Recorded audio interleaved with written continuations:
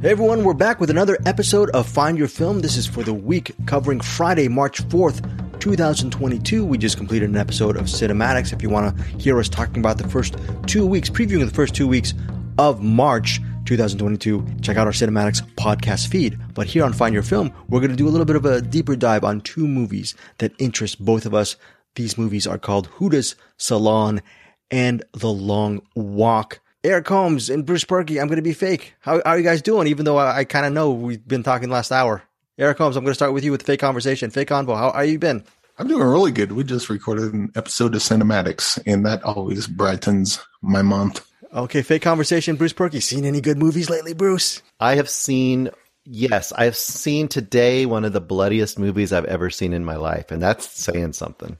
Okay, I don't know if we're going to mention this on Find Your Film, but while we're at it, can you actually allude to what you saw, the bloody, what, should they see it? Let's hear it. Or is it going to be in your recommendations? It'll be next week, probably, but let's just say it's a very famous French extremity movie, and it's very bloody. Were you grossed out? Were you getting nauseous?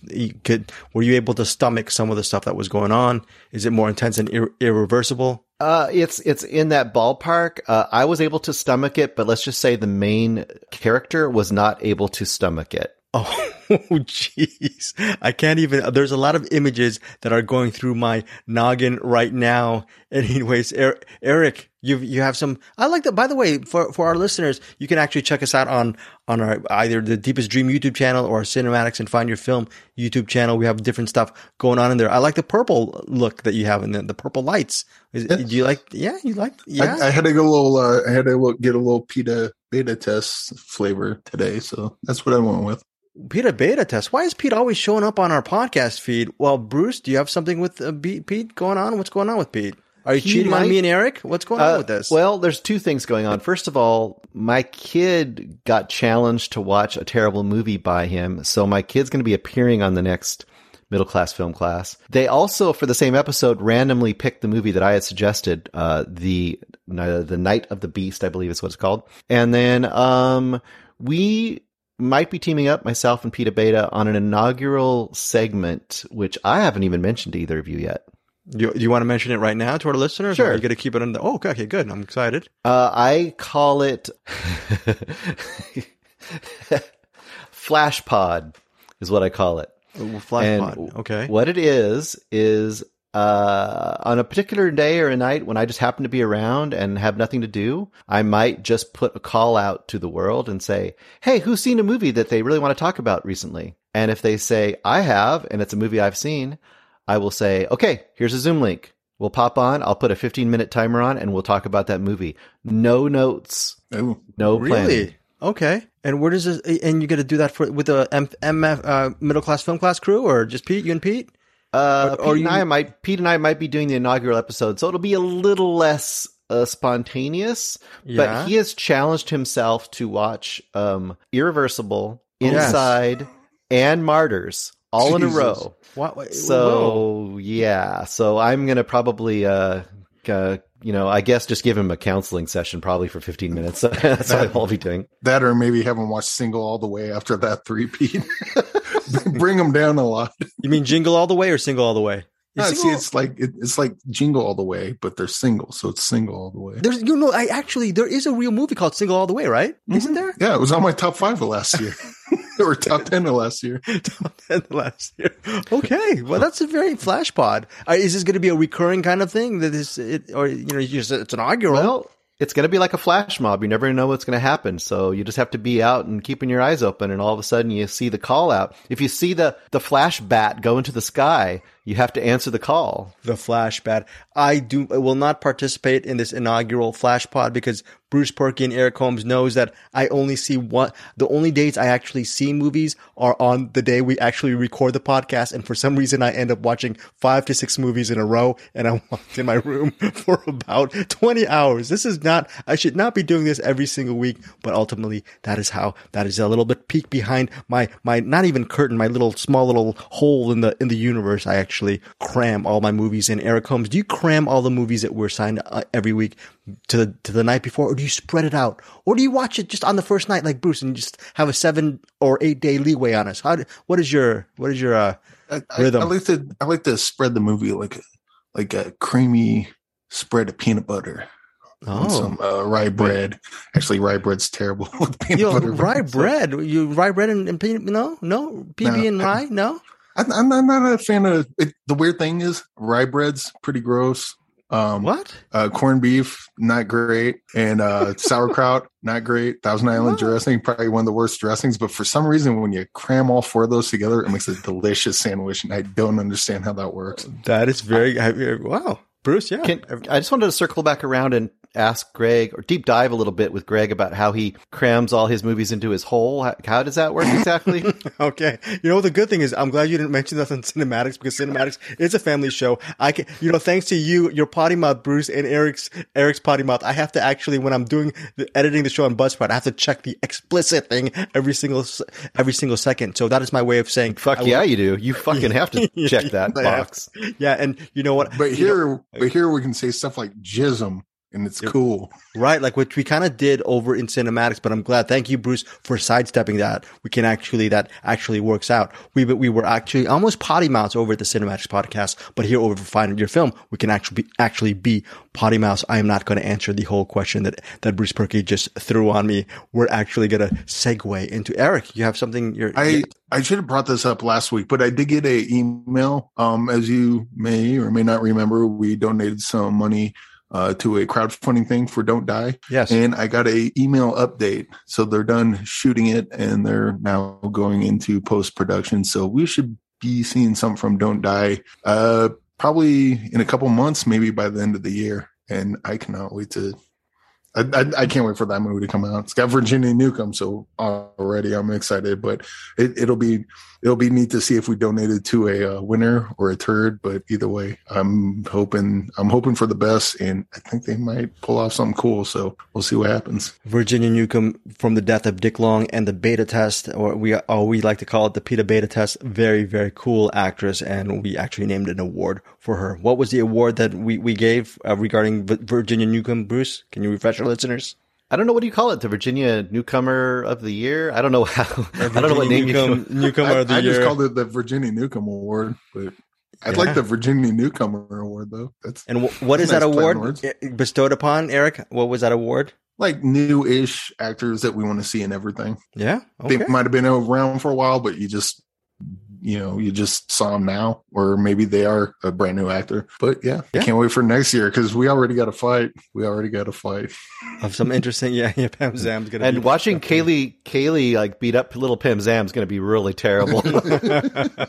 Very, very good. Okay, so 2 big movies this week, and then we're gonna go to recommends. But let's go to our features. First off, we have Huda's Salon. I don't even know if I'm saying it correctly, Huda or Huda's Salon. Yeah, Huda's Salon. It is set in Bethlehem, and it centers on this, well, I don't even know how to even say this. It centers on a Palestinian woman. She goes into a salon, Huda Salon. She actually wants to get her hair done. Now, without giving too much away regarding the really tour de force first 10 to 12 minutes, which I think is really awesome, this woman, her name is Reem, and she is a young mother. She's married to a husband who's a little bit of a jealous type. She has a baby with them. She's has some questions regarding her own station in life. But anyways, Reem is going to the salon just to relax. She just wants to get her hair done.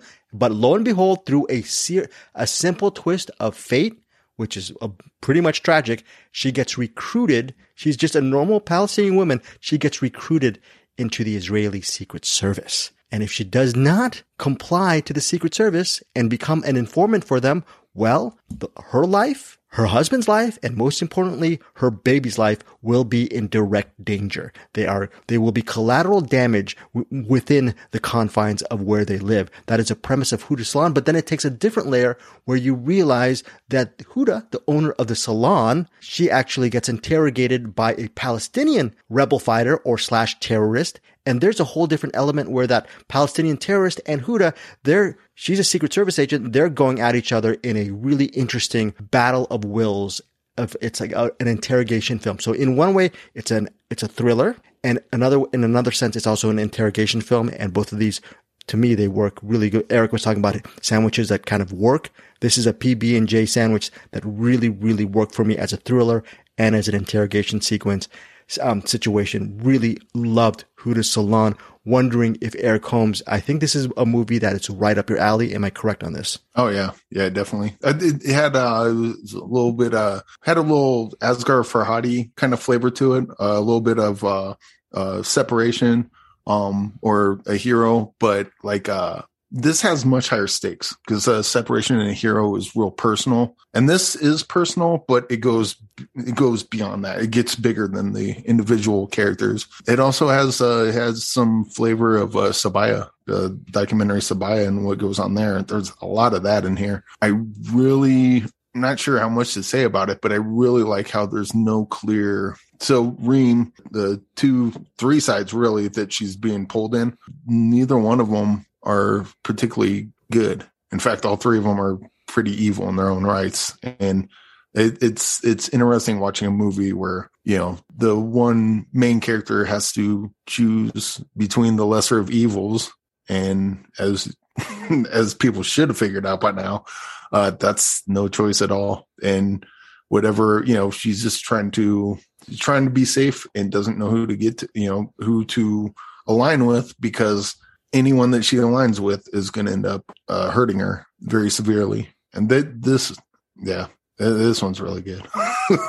Well, to your point, Eric, it's written and directed by Hani Abu Assad. We might know him as a director behind the Idris Elba and Kate Winslet film The Mountain Between Us. That was a 20th Century Fox film that was released in 2017. A lot of people who are deeper cinephiles will know him for just his different movies, including Paradise Now. He's really known for that as well. Well, Eric Holmes, you really enjoyed this movie. Bruce, how did Huda's Salon shake out for you? I thought it was really solid. I was a little bit less invested in the Huda story that happens in the middle, although it was really interesting and pretty tense as well. I was so riveted to Reem's story that I honestly could have stayed with her 3/4 of the time. And once again, to kind of accentuate, a character in a situation where she has no good options really, and very high stakes and a time limit.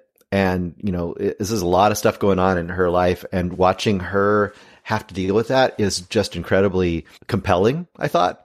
And the other side was interesting and good as well, but it was a little more ideological. It was kind of like, and I could see, when I was watching it, like, Eric's going to love this part too, because it's almost like a courtroom, It's almost like 2 sides arguing their case in some ways.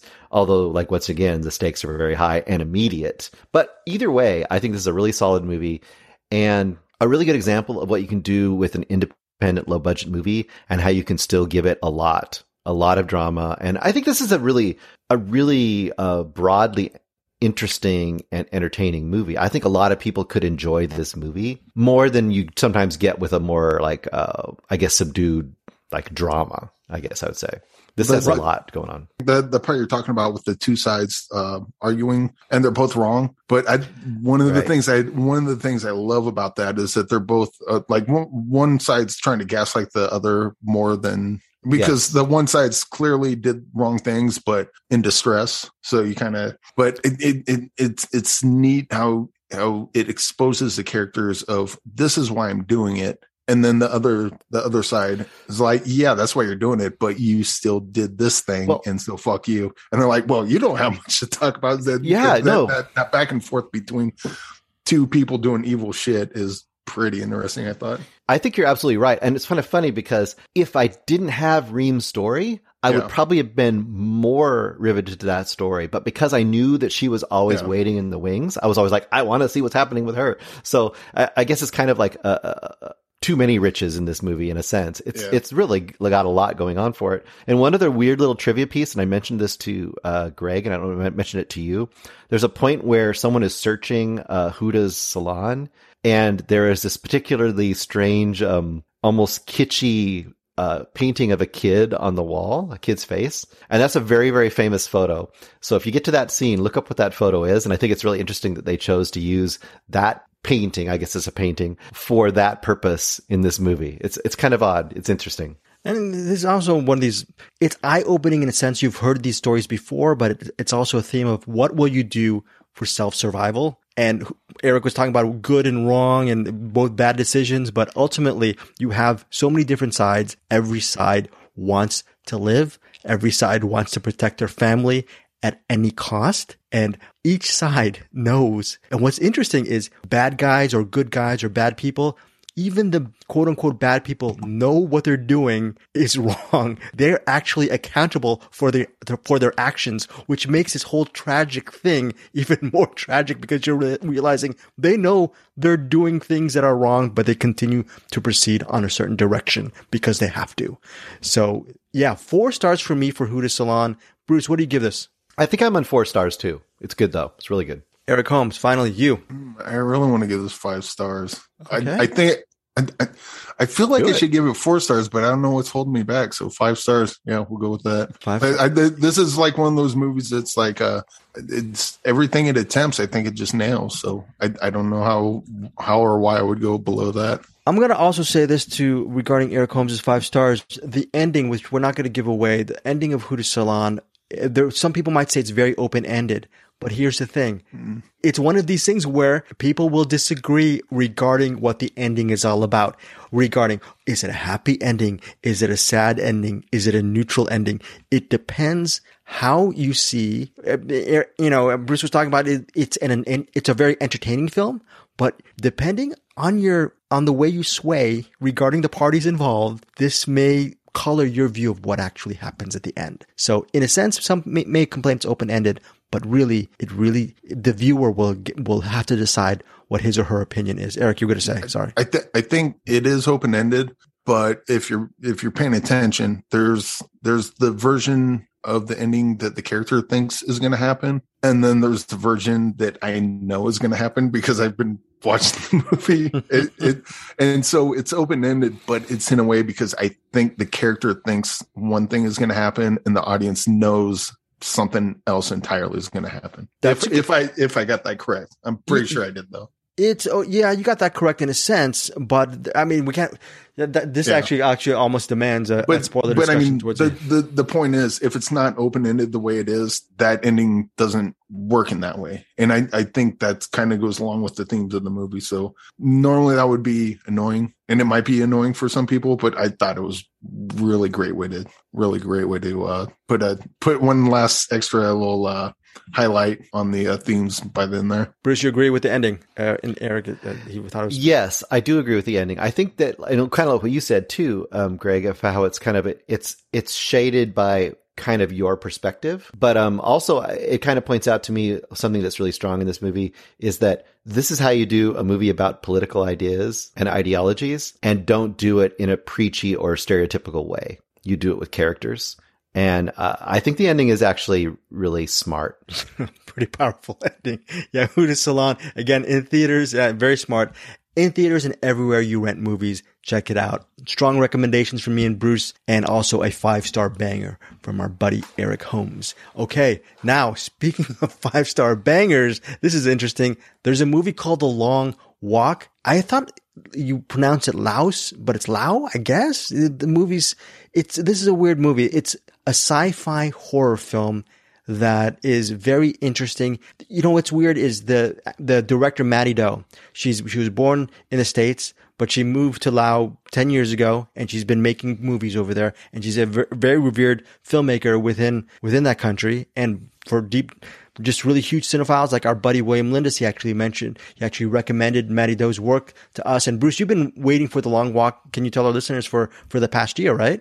Like about a year and a half, I think. I know that I talked to William. Actually, yeah, I talked to William the summer before last, and he mentioned this director, and he mentioned this movie kind of about that time. I think it had come out 2 years ago at a festival. And then since then, I had reached out to Maddie Do and some of the people in their production about getting screeners for this, trying to get screeners for this. And it just was still in the festival circuit forever. And then they said it'd be coming out this spring. And I was really happy that you got it because I had been wanting to see it for a long time. So. Yeah, and I'm just, okay, so it had a really brief theatrical release on February 18th. It's on digital and on demand as we speak right now. And it centers on, this old guy. he's quote unquote a scavenger. He lives in a sort of a ramshackle area out in the middle of nowhere, and he can. I don't even know how to say this. What do we want to? Eric, do you know what should we spoil? Bruce, what should we spoil regarding this? I'm looking at the thing. Well, I think you can say what he sees regularly. I think that's like it's known like immediately. Well, you know what's so funny is Maddie Doe, I listened to a podcast recently that she was in, and she actually, when she was pitching the movie, I know you have to pitch the movie just to make it sexy. She pitched it and explained the entire film. So yeah, I wouldn't do that. I don't want to do that. Well, even though she's doing it and to sell the movie, I get it. But for us, I don't want to do it. I'll just say that he's a scavenger. He has a dark past. He's suffering from grief and trauma like pretty much most of us in this entire world, with the suffering of loss. And he actually has a spiritual and actual, in many ways, a physical connection with the dead, a la Haley Joel Osment in The Sixth Sense. And here's the thing that's interesting is, in many ways, The Long Walk is a ghost story.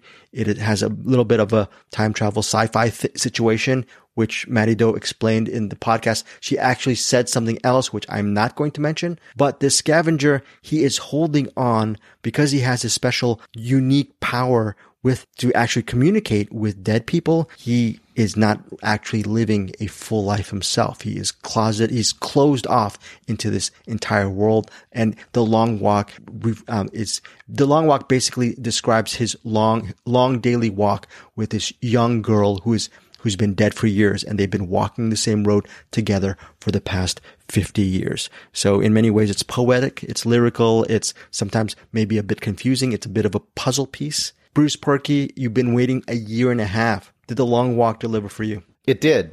Did actually quite a bit. First of all, one thing I don't know if you mentioned, or maybe I just kind of missed it, but one big piece of this movie is it's kind of two parallel stories happening. You're getting to see his life as a very young boy, and then you're seeing his current life as not a super old guy, but he's like, I don't know, 60 or something like that. And he still is seeing the same spirit that he saw when he was a boy, and you kind of see how that started when he was a boy. And for me, I compared it to The Sixth Sense. That's kind of an obvious comparison. I think if you know the kind of the classic Japanese horror movie, The Tale of Two Sisters, I think it has some elements of that. And if you know the movie The Other from the 70s, it has some elements of that as well. I think, to me, this is a classic movie. This is one of the best movies about haunting, in a way, like one of the best ghost stories I've ever seen. This is so intricate and so interesting. Ultimately, it's about, I'm not going to get into spoilers, but it's about selfishness and making choices and the ramifications of those choices. I think this movie is a big part of that.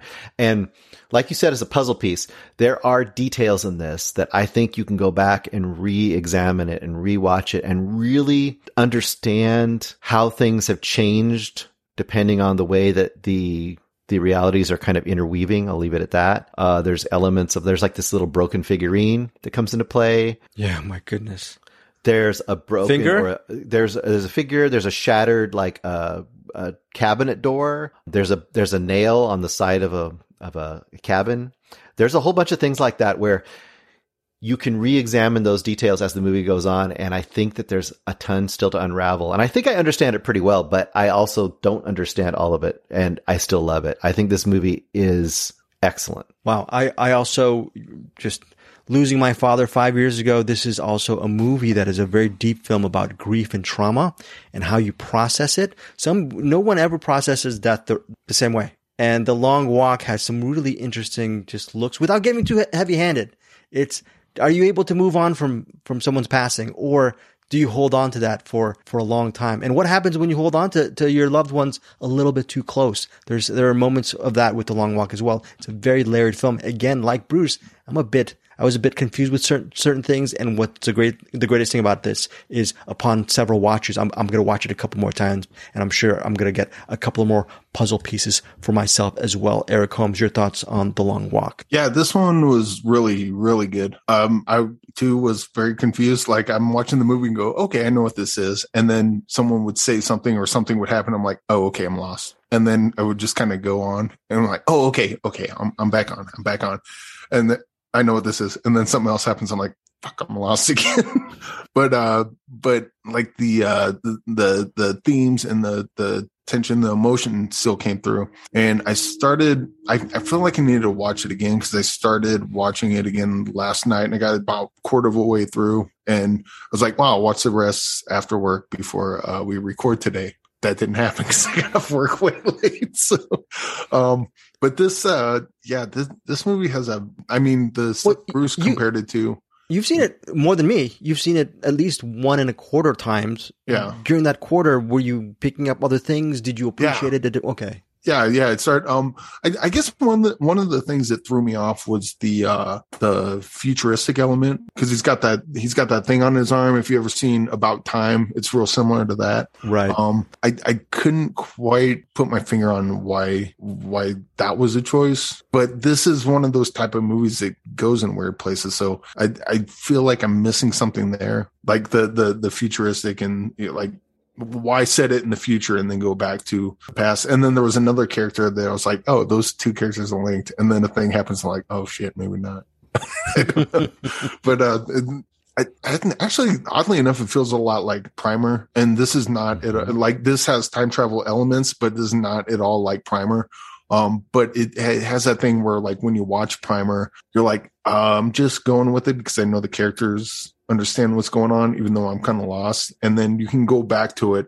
And the more you watch it, you're like, oh, okay. Oh, okay. I see what they're doing there. I think this movie has a lot of that. And even the stuff that didn't go over my head was like a lot of emotional stuff. But there's one scene at the end that was really messed up.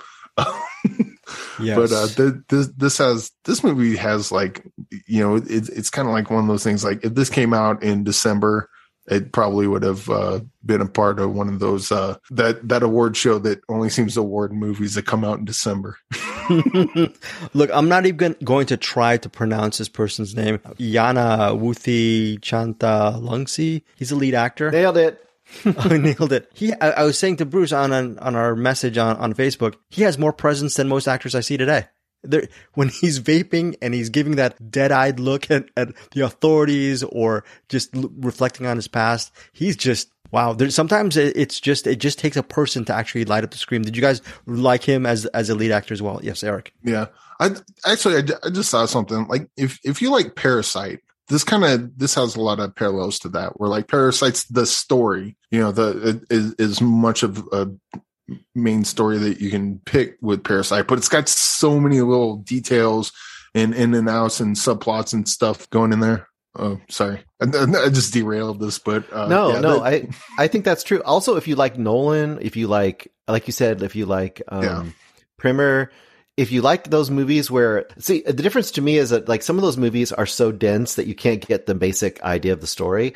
I feel like this is one of those movies where you get the basic idea of the story, but there's more to unravel. And you know that if you got in there and actually mapped out what was happening, it's going to even enrich it more. And to me, that's when it's working on both elements. It's giving you that puzzle solving element that some people really love in movies. And I think it can be really fun, but it's also giving you a basic story that you can also just follow. So I appreciate it's got both those things, which I really appreciate. If you like picking movies apart, this is right up your alley. Kind of like Bruce said, this is almost like Tenet. Yeah, almost like Tenet. If Tenet had a story above it that was good. Very good. Eric Holmes, great callback from almost 2 years ago with Tenet, or a year and a half ago. Very, very good callback. Again, Eric Holmes really enjoyed Tenet, and Bruce Perky not so much regarding Tenet. But at least all three of us really enjoyed, if not loved, The Long Walk. For me, I'm giving it 5 stars. Bruce Perky, throw down your ratings. 5 stars. 5 stars. Eric Holmes, what you got? Yeah, same. Wow. Again, like I didn't fully get it the first time, but much like with Huda Salon, it's the movie that it's doing what it needs to do, and I think it does it really well. And there's nothing that jumps out at me that it's confusing sometimes, but I feel like this movie is smarter than me, and I'm willing to catch up and learn from it. Here's a good thing. The Long Walk. How about one of these days it gets remade into a Hollywood film? Do you guys ever seeing this seeing this movie being you know it, Bruce? You're shaking your head. Don't you know there's some kind of Hollywood bigwig going? The problem is there's a Stephen King book called The Long Walk, so that's the unfortunate, because it probably will get made, but it'll get made as a Stephen King book, and then people won't know what this movie is, and people need to know what this movie is. So champion it. I should point out, when we got this, I turned it on right away because I've been waiting for. I heard Frank Darabont was going to do The Long Walk a long time ago. And I was like, "Oh shit, that came out!" So I put it on. I'm like, and that got me even more confused. I'm like, "Wait, I don't know what the hell this is." So I actually had to start it over. So maybe I saw it 1 3/8 times because I had to start it over. Do you guys? One last thing. Do you guys get the feeling? And this movie is really interesting in a good way, that it's a ghost story, and it is sometimes really creepy. It's not scary, but it's like creepy, and then sometimes it also is incredibly sad, I think, a lot of times. And it's just the mood of this movie is quite amazing, and the fact that it keeps that mood all the way through. If this is not directed and written correctly, this is the silliest movie you've ever seen, and it doesn't come across as silly at all. I think, oddly enough, parts of it are comforting. When that sad things are happening to a character, you almost feel, it's like, oh, but the main character comes in, says something, and it's like, oh, okay. And so it's almost like someone, kind of, giving you a hug and say, it's okay. Death happens. It's okay. And then other times you see death happening. It's like, oh my God, that's so fucking tragic. Right. But it also does those things that like a classic ghost story can do. And it's very, very hard to do in modern movies. And, I know Greg will probably agree with me on this, like The Innocents. There's nothing gory in The Innocents. Sometimes it's just a woman on the other side of like this marshland, and it's this very impactful, creepy moment. And there's similar moments in this where it's just like lit at night, and you see the ghost woman that's always walking with him, like standing on the opposite side of the small bridge. And it's just something about it that's amazing. There's also stuff in this, and we talked about this with Undine. There's cultural stuff in this that I certainly don't. I know that it's a thing because I've heard about it, but I don't understand it. Like watching like Ringu or whatever. Like the ghosts are like wet. Apparently, water is a cultural thing with horror there. They keep showing the little orange. Yes, they keep showing it, and maybe that means something more than what it does. That wouldn't be anything that I don't know about you guys. That wouldn't be anything I would pick up on. But I get it. I get the feeling that there's a bunch of little details like that if you live in the area in which this was made, you might pick up on a lot of. Oh wow, that's a really cool detail that may otherwise just go right over our heads. But there is one big detail that is cultural that you get, and is important to the movie, and that is the whole thing about how, and once again, I don't want to spoil things, but like how a spirit either does or doesn't pass on. And that's like a key thing in this. Yeah. And that's not necessarily a Western idea, but you understand it in this movie, and it's key. And that was really interesting as well. Well, I was talking more like the I get that call too. Them superficial details, but like the little tiny details that would just like, oh, it's an orange, and you don't think twice about it. But maybe if you live in that area, it's like the orange represents this. Oh, that's really smart that they put it.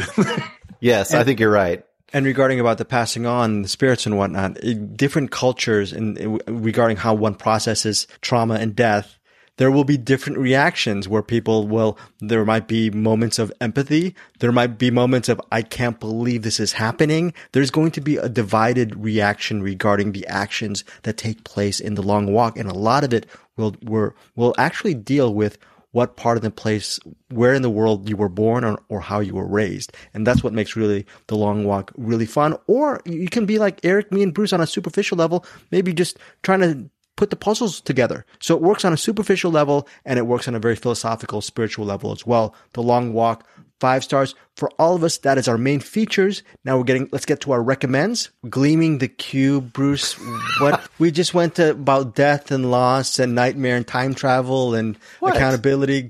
What is Gleaming the Cube? What's this? Is this a skateboarding movie? You don't think this is a impactful, like, historical relic from the 80s? Come on now. In fairness, I haven't seen it. Does it start Christian Slater? No, It does. Oh my gosh. Yes. So I've never seen this movie. It popped up on Hulu recently. I don't know if it's still there, but it popped up on Hulu recently. And I was thinking to myself, like, I need a little of that tough turf, like, in my life. And I've never seen Gleaming the Cube. I wonder if Gleaming the Cube will kind of fill that gap. So I went and watched Gleaming the Cube from 1989, directed by, I don't know how to say his name. Is it Greem Clifford? Interesting. I don't know who this director was. He hasn't directed a lot, but if you look at what he's edited, look up Greem Clifford and his editing career. And I think Eric and Greg will be a little interested in that. On it right now. Yeah. Same here. Same here on it. Anyway, the stars Christian Slater as Brian, skateboarding, spiky-haired teen from the late 80s. He has his friends, one of whom is a very young Tony Hawk. Oh, I see Eric's face getting all excited there. What did you see, Eric? I saw Fist. I don't know if that's the one you're talking about. That's one of them. Man Who Fell to Earth. Don't Look Now. Yeah. This guy is an amazing editor. I don't know how he got this movie, but he did. So anyway, on to the story. Christian Slater is like the kind of your average LA late 80s skateboard dude. He hangs out with Tony Hawk, though he's just his friend in this, but it's actually Tony Hawk. And they get up to no good, and he's kind of a disappointment to his parents. And he happens to have a stepbrother who's an adopted young Vietnamese man who just happens to get in over his head and get himself killed. And then the rest of the movie is Christian Slater trying to uncover what happened to his friend. This sounds like a decent movie, right? It is a decent movie, and I was amazed that it wasn't cheesier than I thought it was going to be. As I thought it was going to be, I guess I'd say. This is a hell of a fun 80s movie. It's got all the tropes. It's got tons of great LA locations, which I'm sure you would enjoy more than me, Greg. You probably recognize a bunch of them because it's all over locations. And it's got great characters. It's got some really fun kind of action tropes, but done in a skateboarding way. And I was really appreciated the fact that it wasn't just random skateboard scenes in the middle of this other movie. They find ways to incorporate the skateboards kind of in the way you would an action movie or a kung fu movie, right? You get a martial arts movie, you find a way to make sure there's a martial arts fight and they use their skills. Well, here they find a way to use his skateboarding skills in an action movie. And I think it's really pretty actually awesome. In fact, towards the end, there's a scene where action movies, they have that classic montage of arming up or modifying your weapons before the final fight. I mean, he modifies his skateboard before the final fight. And he has a super cool skateboard at the very end of the movie, which if you go on YouTube, very many people have gone out and made their own versions of that final skateboard because it's a thing, I guess. This is a ton of fun. If you enjoy somewhat cheesy, but also genuinely entertaining 80s movies that are still very, very 80s, you could do a heck of a lot worse than Gleaming the Cube. 3.5? I would say 3.5, maybe even 4 stars. It's a lot of fun. This is like so entertaining. Yeah. Let's just go 4 stars with Bruce just go 4 Corky stars for Gleaming the Cube. And in fairness, underrated film when we're talking about Christian Slater's filmography, because we talk about Pump Up the Volume, we talk about Heathers. Is this one of these things that is just sort of underrated because people gloss over it and they just say this is a throwaway movie? Well, I think it gets thrown into that category of like, you have like breakdancing movies, or you have these movies that are based around an activity, but the movie itself isn't really that good. This is one where they really did a good job of incorporating it into the movie. So it's just part of his character. And I think that's what makes it a better movie than it should be, You're reviewing this like found treasure. Sorry, Eric. I remember when this movie, because I haven't seen this movie in so long, but when it came out, like I saw it a bunch. I remember when it came out because I you'd watch like a BMX Bandits or Rad or, movies like that. But when, for some reason, like maybe it was the name Gleaming the Cube, but I saw the trailer for it and I was like, oh no, those ones are fun, but this one's serious business.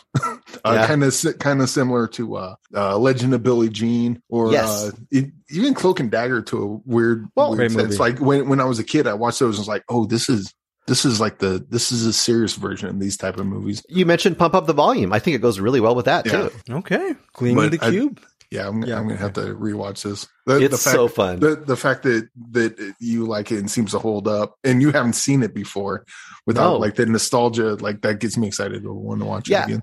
And definitely, I would compare it, like to compare it to Tough Turf. You compare it to Tough Turf was fun and just so silly, but fun because of the silliness. This is that as well, but it's actually a good movie. I couldn't believe it. It's actually a good movie. Real quick though, when was the last time you seen Legend of Billie Jean, or have you seen that? I have, but it's been like since then, so it's been a long time. I've seen that recently. It still kind of holds up. Actually, really good. I'm not surprised. I'd be curious to see what you think of that. Like today, if it comes across, I will. You know what? Put it in the box. Put it in the box. The Legend of Billie Jean. Bruce Perky's gonna put it in the box. We're gonna get to the box in a second. Before we get writing it down, writing it down. Go along without me. I'm gonna write this down. Hang on. Okay, 4 stars for Bruce Perky for Gleaming the Cube, starring Christian Slater. You can actually catch this as of this recording on Hulu. Eric Holmes, you are actually completing the homework with physical media love. What do you got for us regarding physical media for this? Well, I got a Fear and Desire, Stanley Kubrick's first feature-length movie, I believe. It's called Fear and Desire, and I'll hold it up for the people looking on YouTube if we have the visual version of it. But Kino release Classics. Okay. Library of Congress. It's a very basic DVD. It's essentially just the movie. I think I covered this before. No, I don't think you covered this. I haven't? No, you haven't covered this. Well, is this from your collection that you've had for years, or is this a recent pickup? I haven't had it that long, but you know what? I covered Overlord. Yes, you covered Overlord. I think you covered Overlord. The first half of Overlord is almost a shot-for-shot remake of Fear and Desire. This is probably not a lot of people's favorite Stanley Kubrick movie, but it's a pretty decent war movie. It's soldiers doing bad things to people when they should be the good guys. It is pretty interesting, and it's Kubrick's first movie. So you got to watch it for that.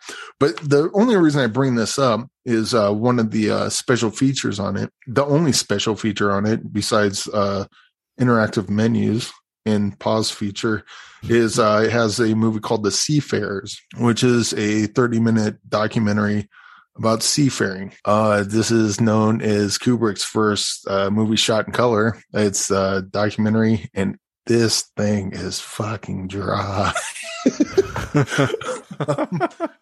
It was a chore to get through. The Seafarers. It was a half hour. It felt like an hour and a half. It was. But I mean, this is we mentioned before, like who was it on Cinematics that brought up Sweetback's Badass Song? I forget. I'll look it up right now. Let's see, maybe it might be Joseph Bridges. I'm assuming Matt Stillman, maybe. Oh, probably Matt Stillman. Yeah. Whoever did, I apologize. I forgot who did it, and I got wet brain, so sorry about that. But Sweetback's Badass Song, not a good movie, but you still kind of need to see it. If you're a cinephile at all, you kind of need to see it it is more of a historical curiosity. Seafarers, this is like do you guys remember watching Hemo the Magnificent in school, or did they play that in school? Or something like that, we're doing biology class, so they'll roll out the TV and put in a tape and play some. Well, this is the heart, and this is how it works, and blah blah blah. And here's the bob. That's pretty much what this is, except it's about seafarers. And I got to tell you, I didn't learn a thing about seafarers, but if I was paying more attention, maybe I would have learned everything I needed to know about seafarers in 1953. I think the neat thing about this is because it's a documentary, but you can still tell that a lot of the shots are really intentional, which is what Kubrick's best known for. And, as far as documentaries about seafarers and the unions of seafaring go, this is the best one. Okay, so that is Fear and Desire with a special feature of 30-minute, I guess, doc on seafarers. I will say, if you are interested, they do have this on, because I think this was lost for a while and then found, which is why they put it on the Fear and Desire DVD. And apparently they have a DVD of the Seafarers on its own. And if you can find that, there's a couple. Let me look here. There was a DVD that came out in 2008 with audio commentary from Roger Avery and Keith Gordon. as well as an interview with one of Kubrick's daughters. Wait, for Fear and Desire or for no, just Seafarers? that's if you can find the Seafarers on DVD. That's a separate DVD of only the Seafarers. The one I got is Fear and Desire, and they added the Seafarers as a special feature. But if you get the Seafarers DVD by itself, you get an audio commentary from Keith Gordon. Yeah, and Roger Avery. I'm guessing they're doing the commentary together. Wow. Okay. All right. so that alone would be something to seek out, because I mean it's it's half hour. It's very dry, but I almost want to seek out that DVD, because I think listening to some people talk about it and see, maybe kind of pick the movie apart or pick the documentary apart as they're watching it might prove to have some value added. But yeah, if you're a Stanley Kubrick fan, this is kind of a must watch just to get more into the history of him, because I mean, this is one of his, not his first movie, but it's it's early Kubrick, so right away we got that. If you're not that heavy into him, and you're not that into seafaring, probably don't need to check this one out. Okay, so that's Fear and Desire, Seafarers.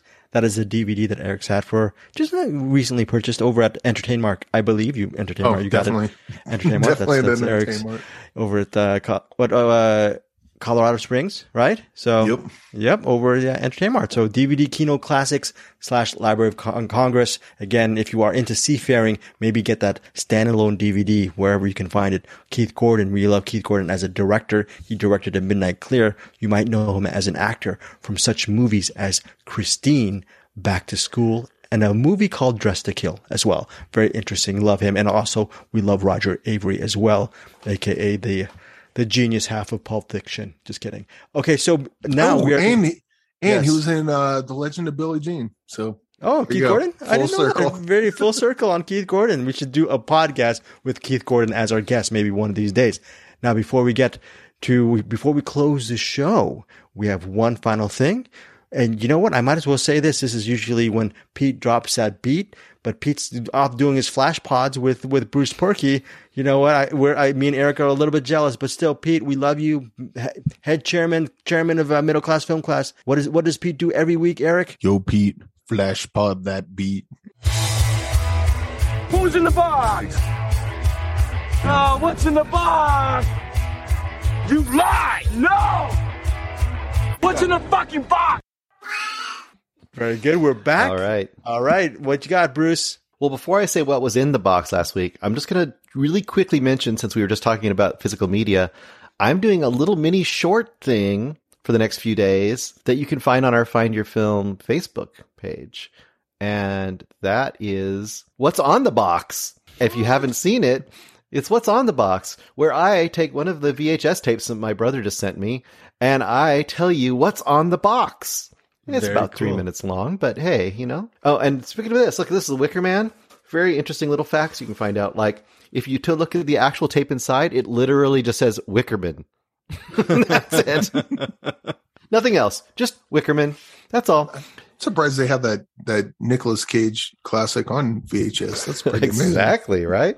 All right. Anyway, now what's in the box? Why is there such a VHS craze coming back? Why is it coming back, Bruce? Do we want it back? Do we want the VHS craze back? The boxes are pretty damn cool, and I'll put them up on my shelf. I will not be watching the VHS versions of them, though. I think the biggest thing about VHS is because the quality's dog shit compared to what we have now. But there's some movies that are only on VHS. So I think a lot of the collection goes that way. It's you can't find it anywhere else. It's on VHS. So, that's what you got. So find it where you can. And it just goes to show you people like having actual things, like things that actually existed at one point in the past. So I don't know. Yeah. But anyway, moving along, we are going to Genius Party from 2007. This was suggested by Eric O., the director of Namu, also the director of Opera, animated shorts, I should say, Oscar nominated from last year. And he just put out a tiny little animation for Ukraine, where he did he did his little figures like he has in opera, and he did them on a blue sky and a wheat field below. So to kind of be like the flag. He's pretty cool guy. Anyway, Genius Party is what he suggested. It's an anime anthology from 2007. You can find this all over the place, by the way. Tubi, I think Canopy has it as well. A couple other places. I watched it on Tubi. Very easy to watch it there.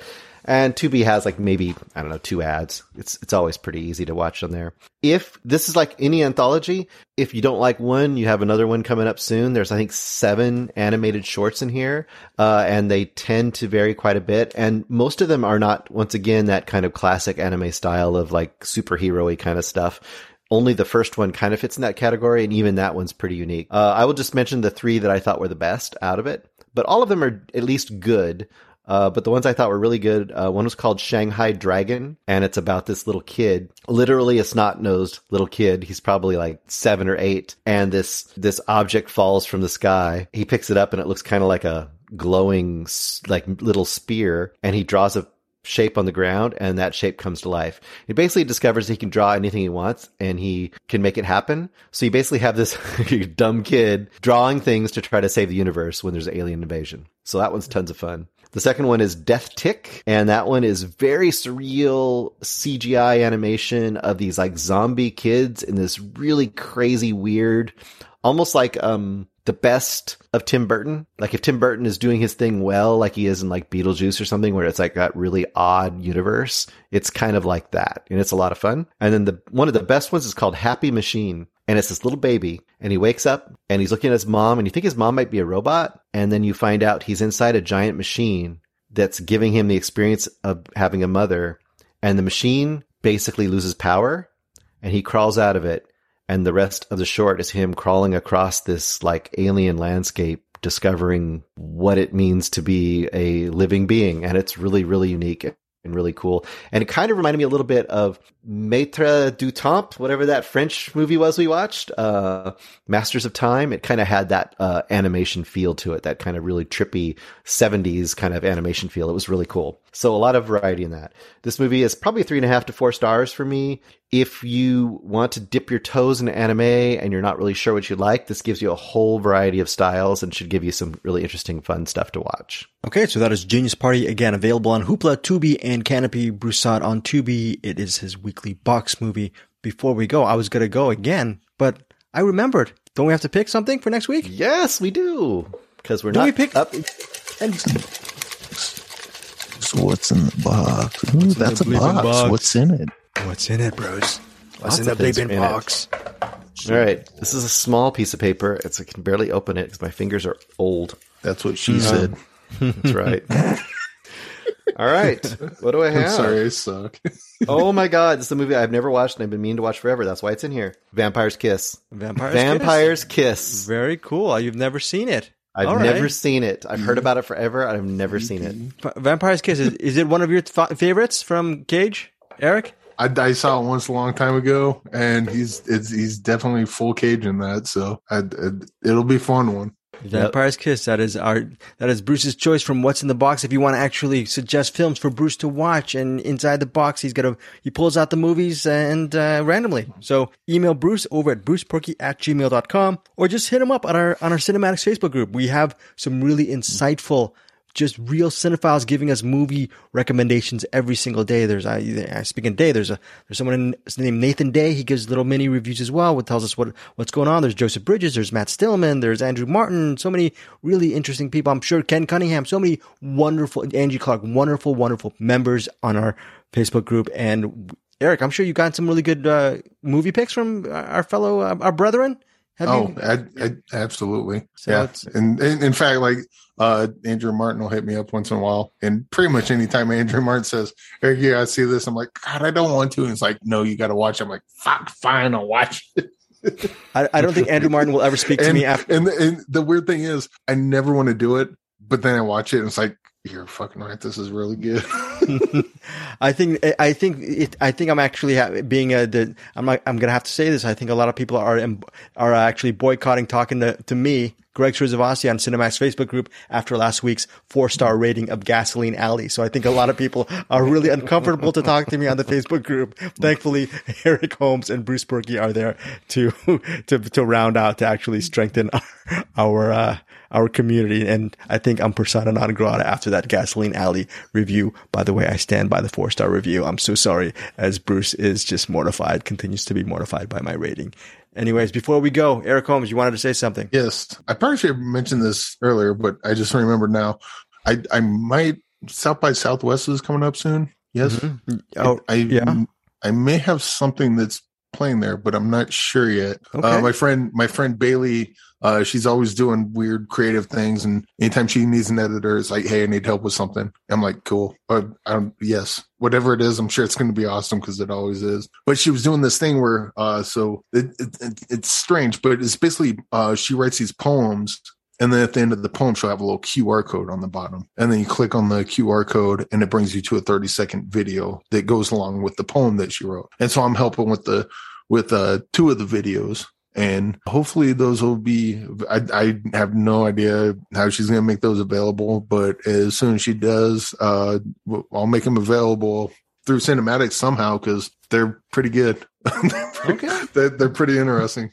What's her name? Bailey what? Bailey Rutzel. Bailey Rutzel. How do you spell the last name? Reutzel. Reutzel. She's got a weird last name. Hold on. Reu. And I probably destroyed her last name. That's why I just call her Bailey. Okay, so sorry, Bailey, if you're watching this. Bailey, if you're watching or listening to this. Reutzel. Reutez. That's something my friends Billy and JJ. They got that last name Gruder, and it's like Gruet or Greut. It's the EUs always fuck me up. But anyway, Eric, when you have your colleagues come on the show, make sure they have names like Smith and Anderson.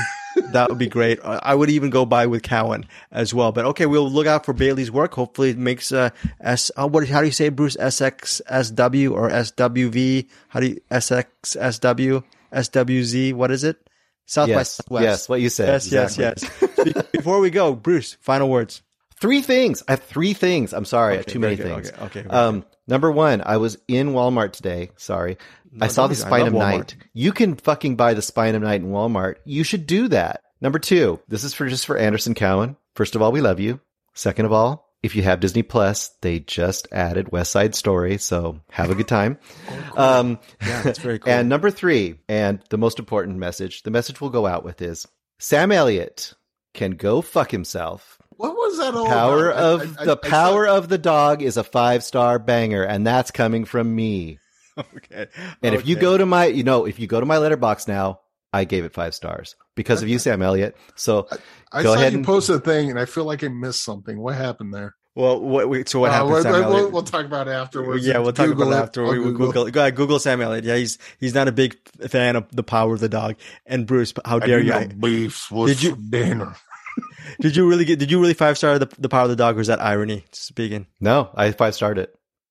It's amazing. Okay, folks. And yeah, one more thing. Should our listeners go, and if they haven't already, Bruce, Deadeye Me, should they watch The Power of the Dog? Do you recommend The Power of the Dog on Netflix? Yeah, I do now. I do. It's amazing.